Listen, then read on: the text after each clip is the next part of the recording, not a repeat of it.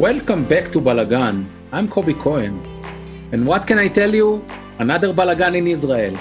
On Wednesday, April 6th, Israelis found out they may stand in front of what may look like another round of election. When MK Idit Silman of Yamina, Prime Minister Bennett's right-wing party, announced she's leaving her role as de facto government whip and exiting the coalition due to what she called Hametz observance in Israeli hospitals disagreement with Minister of Health Nitzan Horowitz of Meretz, which is the left-wing party in the coalition. Are we really facing a new round of election? How can the coalition work in such a deadlock? And what the future will bring? For that, trying to be a prophet, I have my dear friend, my lost boy here, who comes back to us, Jeff Becker. Jeff, welcome back to Balagan. It's good to be back. It's been a while. It's been too long. But now that we have a new Balagan in Israel, maybe it's time to, להחזיר עטרה ליושנה. Yeah, let's, first things first, we need to go over who actually is Idit Silman. So that's a great question. So Idit Silman is some sort of an old new member of the Knesset. She started her political career at the Mafdal party, which is the original, some will say settler, some will say modern Orthodox or Kippot Srugot party in Israel, where she started her political career. She led the women's faction of the party. And at one point, the Mafdal turned to be the Jewish home, led by Rabbi Rafi Peretz. And after she wasn't elected to the Knesset, she moved to Yamina party with Naftali Bennett. When Naftali Bennett joined this, I would say, led by Yair Lapid's effort to form what they love to call the change government or the change coalition, the change bloc in Israel, it seemed like Idit Silman was one of his best partners in the party. If we will go back to what happened to Naftali Bennett after he announced that he's going to become prime minister, forming the coalition with Lapid, he had two defectors, actually one defector and one member of the Knesset who quit the Knesset. That was Alon Davidi, the mayor of the city of Sderot in the south. He decided that it's not for him, but he had the dignity to quit his role in the Knesset and go back to Sderot and go back to be the mayor.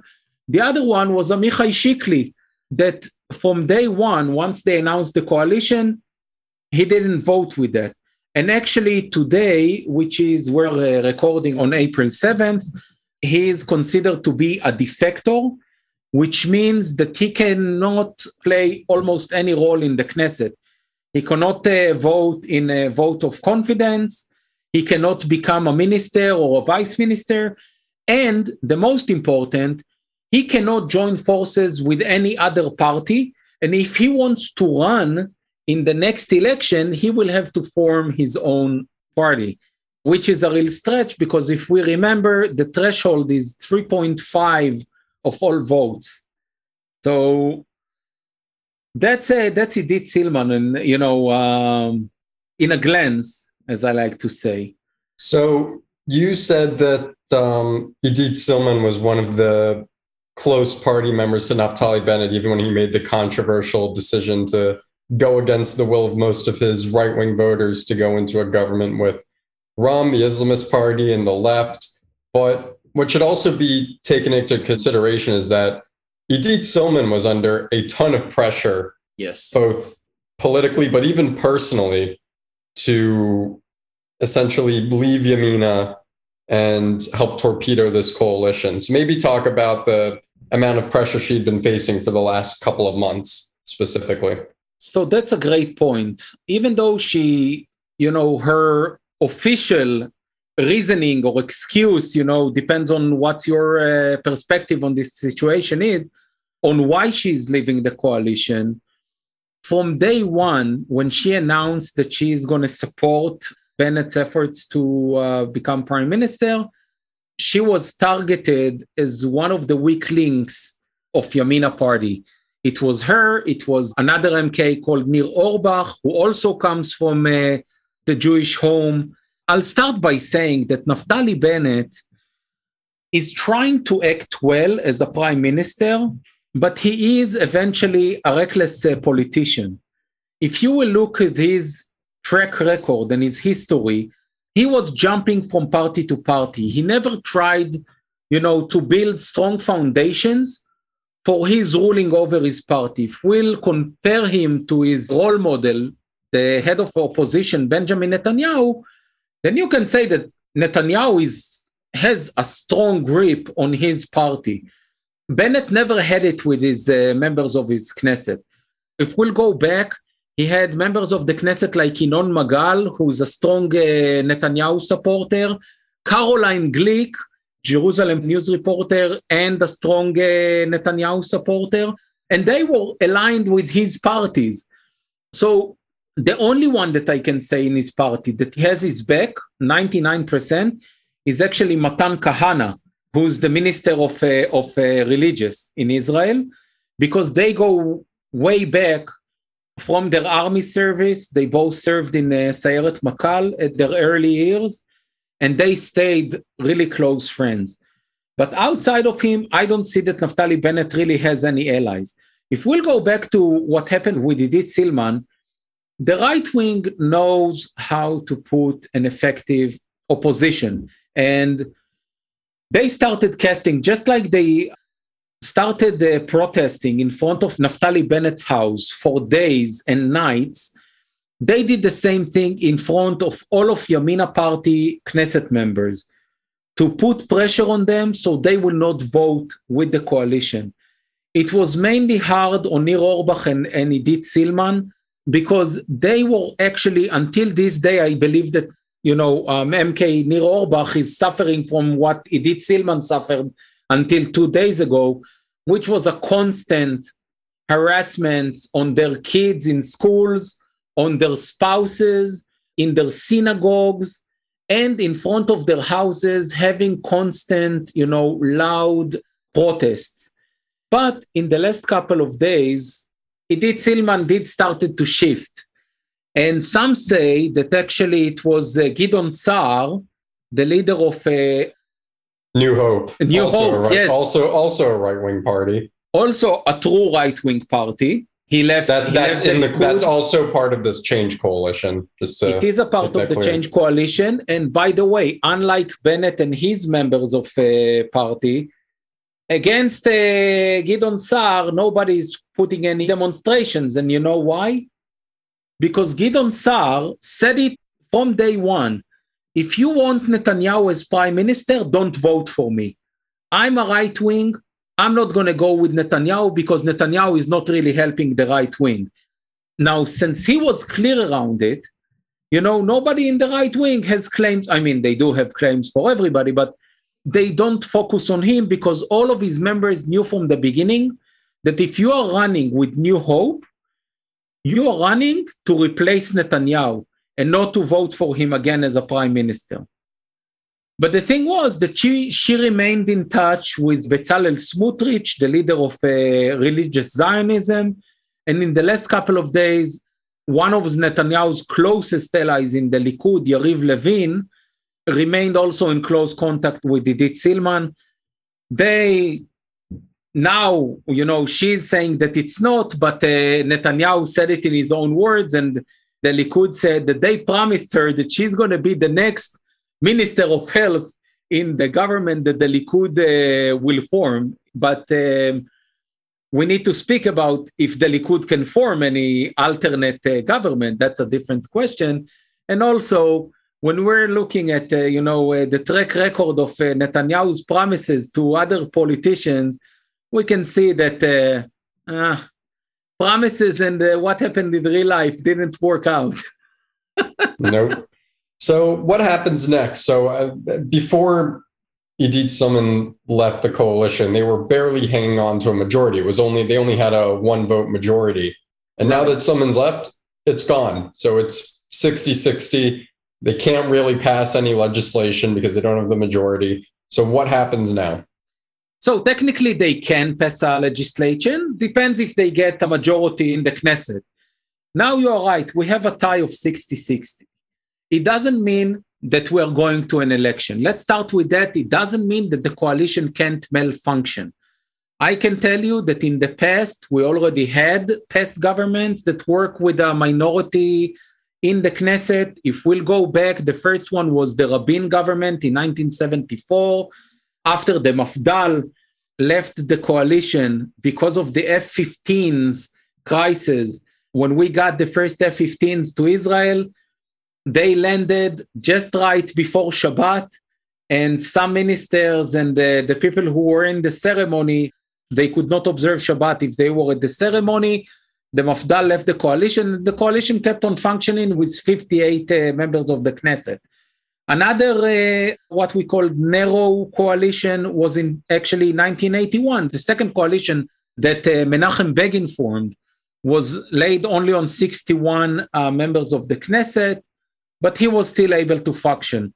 Then the second Rabin government in 1993, after they passed the Oslo Accords and Shas, the ultra-Orthodox Sephardic party, left the coalition, Rabin's coalition actually relied on the Arab parties, but they were not a part of the coalition. And the weirdest case that I can say about is actually 1999. And that was a different time of election because at that time we voted in two votes. One was for prime minister, the other one for the Knesset. And Ehud Barak, who was the elected prime minister, actually led a coalition that at its peak had 75 members of the Knesset. But as time passed, he remained with only 32 members of the Knesset.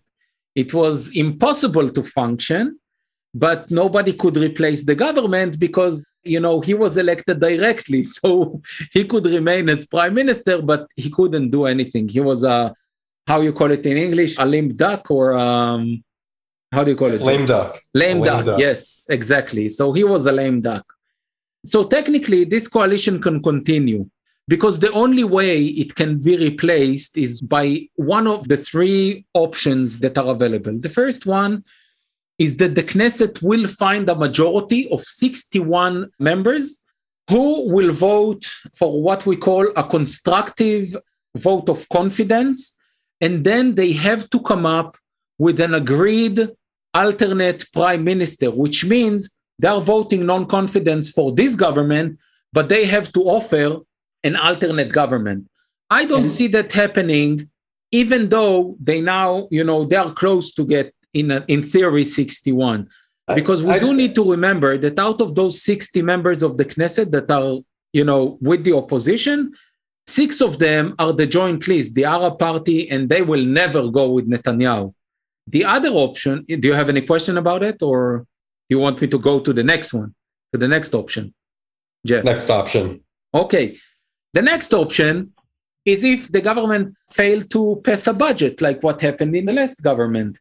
In this case, the government actually passed the last budget for 2 years in December. So we have at least a year and a half until the next budget need to be passed. So they are safe with that. The third option is if the members of the Knesset decide they want to go to an election, then you need to have another majority just to dissolve the Knesset.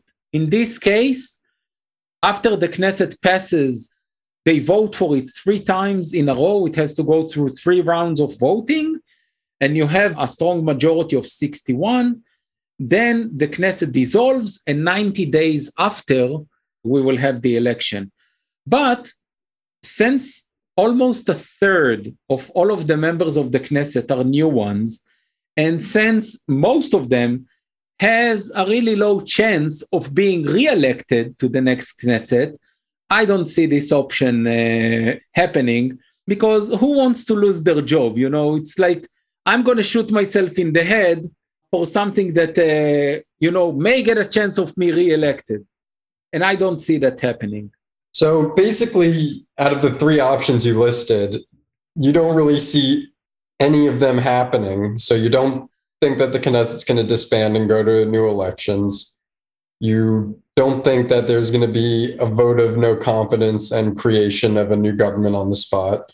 And with the budget, there's still a year and a half until that even comes into question. So what's the real option right here? The government's just going to operate as it would, and what about the possibility of members of the joint list who are in the opposition right now with Likud and their right-wing partners just abstaining from voting against the current government and allowing them to pass legislation?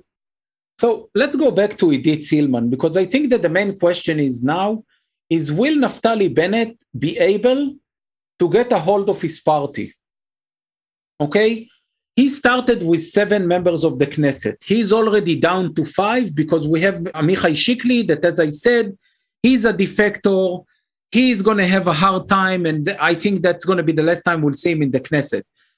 The reason they decided to announce Amichai Shikli as a defector is to try and force Idit Silman to resign from the Knesset. She doesn't have to do that. She's not obligated for that, because in Israel, even though, I just want to put it in a context, we are a parliamentary system. The whole state of Israel is one voting zone. And technically, you don't vote for anybody in person, you vote for a list. But once you voted for the list, everybody is being elected as a member of the Knesset. In theory, can be his own satellite. They are not that obligated to the list. So she can remain a member of the Knesset. But I think that, they're trying to put leverage on her, because if she resigns, she can go and be with another party or do whatever she wants. But if she doesn't resign, if she doesn't quit the Knesset, and then they declare her as a rebel or as a resigned, as a poresh, as a quitter, I don't know, defector, a quote rebellious member of Knesset, rebellious or defector, then she cannot run in any other party. She cannot be elected. If she's going to declare as a defector, and Netanyahu is able to form a coalition, and he promised her that she's going to be the next minister of health, he cannot fulfill his promise, even though we know that Netanyahu is not that good in keeping his promises. But never mind, let's put it aside and think that in this case, he really wants to make her the minister of health. So they are trying to put leverage on her. And I think that in this case, Naftali Bennett also tries to put pressure on other members of his party. Because now, Nir Orbach, as I said, another member of the Knesset that is under a lot of pressure, comes and says that we need to start rebuilding in the West Bank. And another member of the Knesset, Abir Kara, who's leading the, what you call the independent workers in Israel, is also setting an alliance with the Ayelet Shaked. So things are not looking well for Naftali Bennett. I will say for Israeli democracy, by the way, that things are not looking that well, because Naftali Bennett's legitimacy as a prime minister was questioned from that day one. And the main reason he was questioned from day one was because even though what he did and what the coalition did to give a leader of a small party the role of the prime minister is something that never happened before in Israel. It was always the tradition that the leader of the largest party is leading the coalition and is the prime minister. And what Naftali Bennett did, I understand why he did it, but I think that democracy-wise, it's wrong, because legitimacy-wise, it's wrong. Was that he chose to become the prime minister in order to get into this coalition and get Benjamin Netanyahu out of office. Time will tell if he'll be able to get a hold of his party, because I don't see that they're going to, stay strong until the next election. And honestly, I believe that the right wing will dissolve the coalition with Yair Lapid, and Yair Lapid may become, the transition government prime minister, but it doesn't really have any effect on anybody. And I actually think that once we're going to another round of election, if Lapid is not going to be, the unity government prime minister, he should not take the chance of becoming transition government prime minister, because he can't do anything. And I think it's going to be wrong for him. So you say your biggest concern right now is of Bennett losing control of whatever party members he has left in Yamina, and them going all renegade and voting to dissolve the Knesset with the rest of the right wing? Yes, definitely. I think that, Yamina party are the weakest link in this coalition. But I do think, and let's be honest, in this case, that Horowitz, the Minister of Health, actually played into Idit Silman's hands, and he gave her a great excuse to resign because he chose to be, the biggest defender of secular Jews. And technically what he did, and that's in order for us to get it also into context. So what's happening is that when you observe Hametz laws in Israel, it's a tradition that you don't bring Hametz. How do you say Hametz in English, by the way? It's just Hametz, right? Because it's for us Jews, so it's okay. We don't have an English word for it. It's like breadcrumbs. Yeah, but breadcrumbs are a part of the Hametz. Also, bread is a... Anyway, the thing was that, we have an Arab minority, part of them Muslim, part of them Christians, and we also have secular Jews who don't observe the Hametz, and they do eat bread on Passover. The thing is that in recent years, the ultra-Orthodox try to get more and more hold of the public sphere. So they started demanding from hospitals, which are not governmental territories or anything, to start searching in people's bags so they will not bring Hametz into the hospital.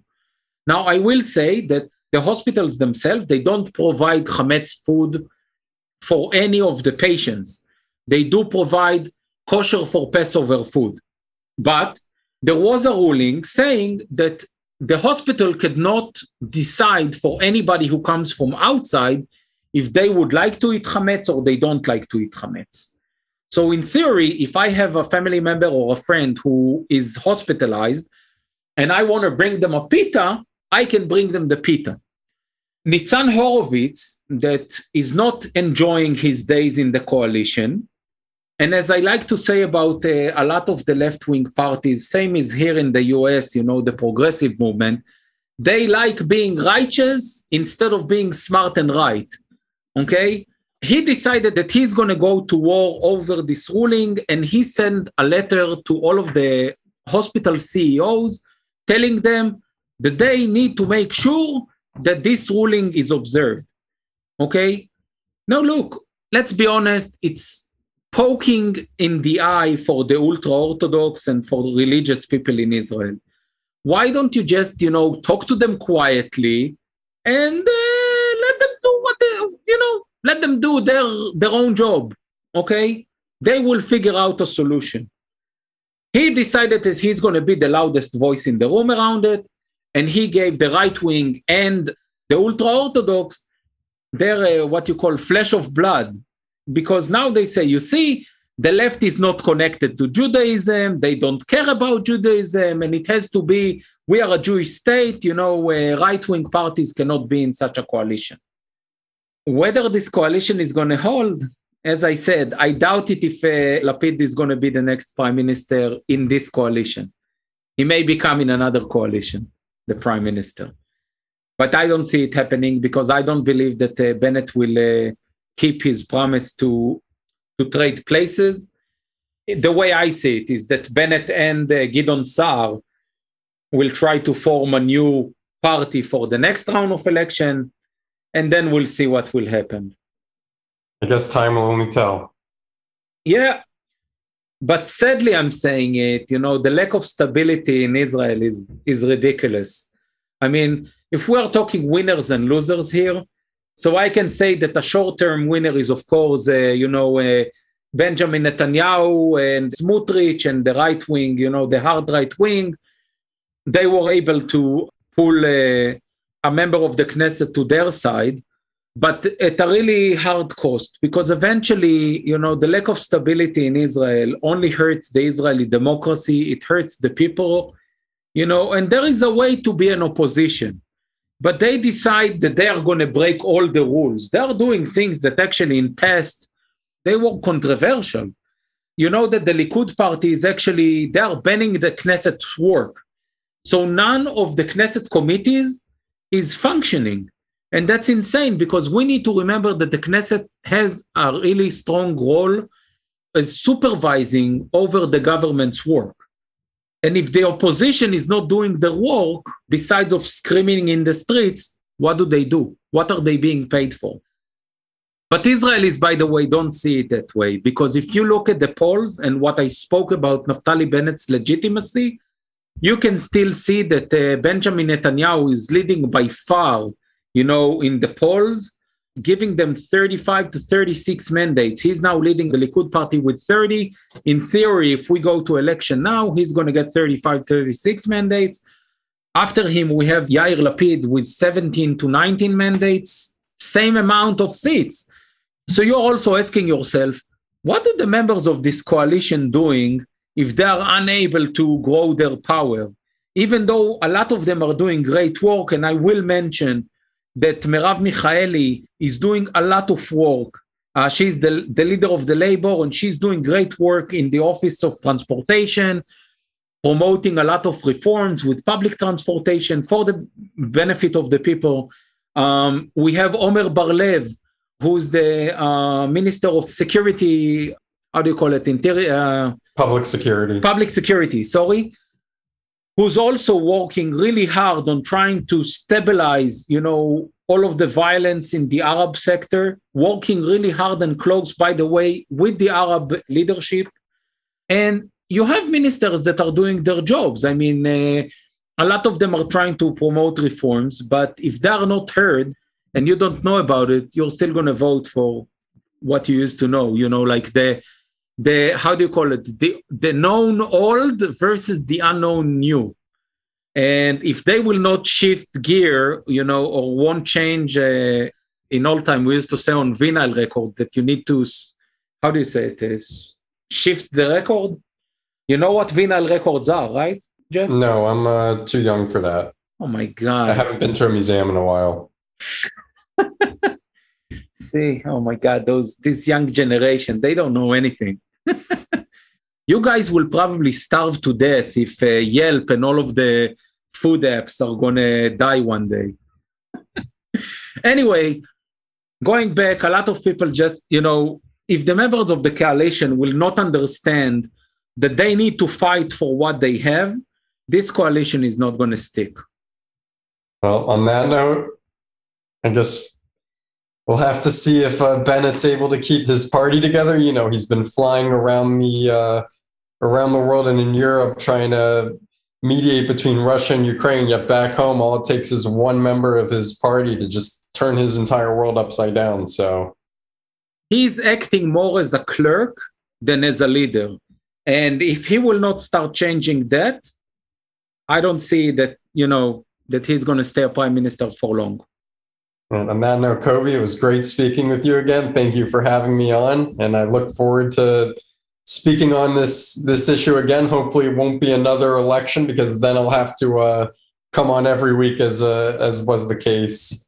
You see, and that was a great fun, Jeff. Elections. So I'm looking forward to get another round of election now. Not really, but it's always great having you here, Jeff. So thank you for joining me today, and enjoy Israel. And on that note, happy Passover to all of our Jewish listeners, and happy Easter to our Christian followers, and Ramadan Kareem to our Muslim followers. And I really hope that we do have some Muslim followers. Yeah, and happy Thursday to our atheist and agnostic followers. Oh my God, Jeff, you see, you youngsters, you can take anything seriously.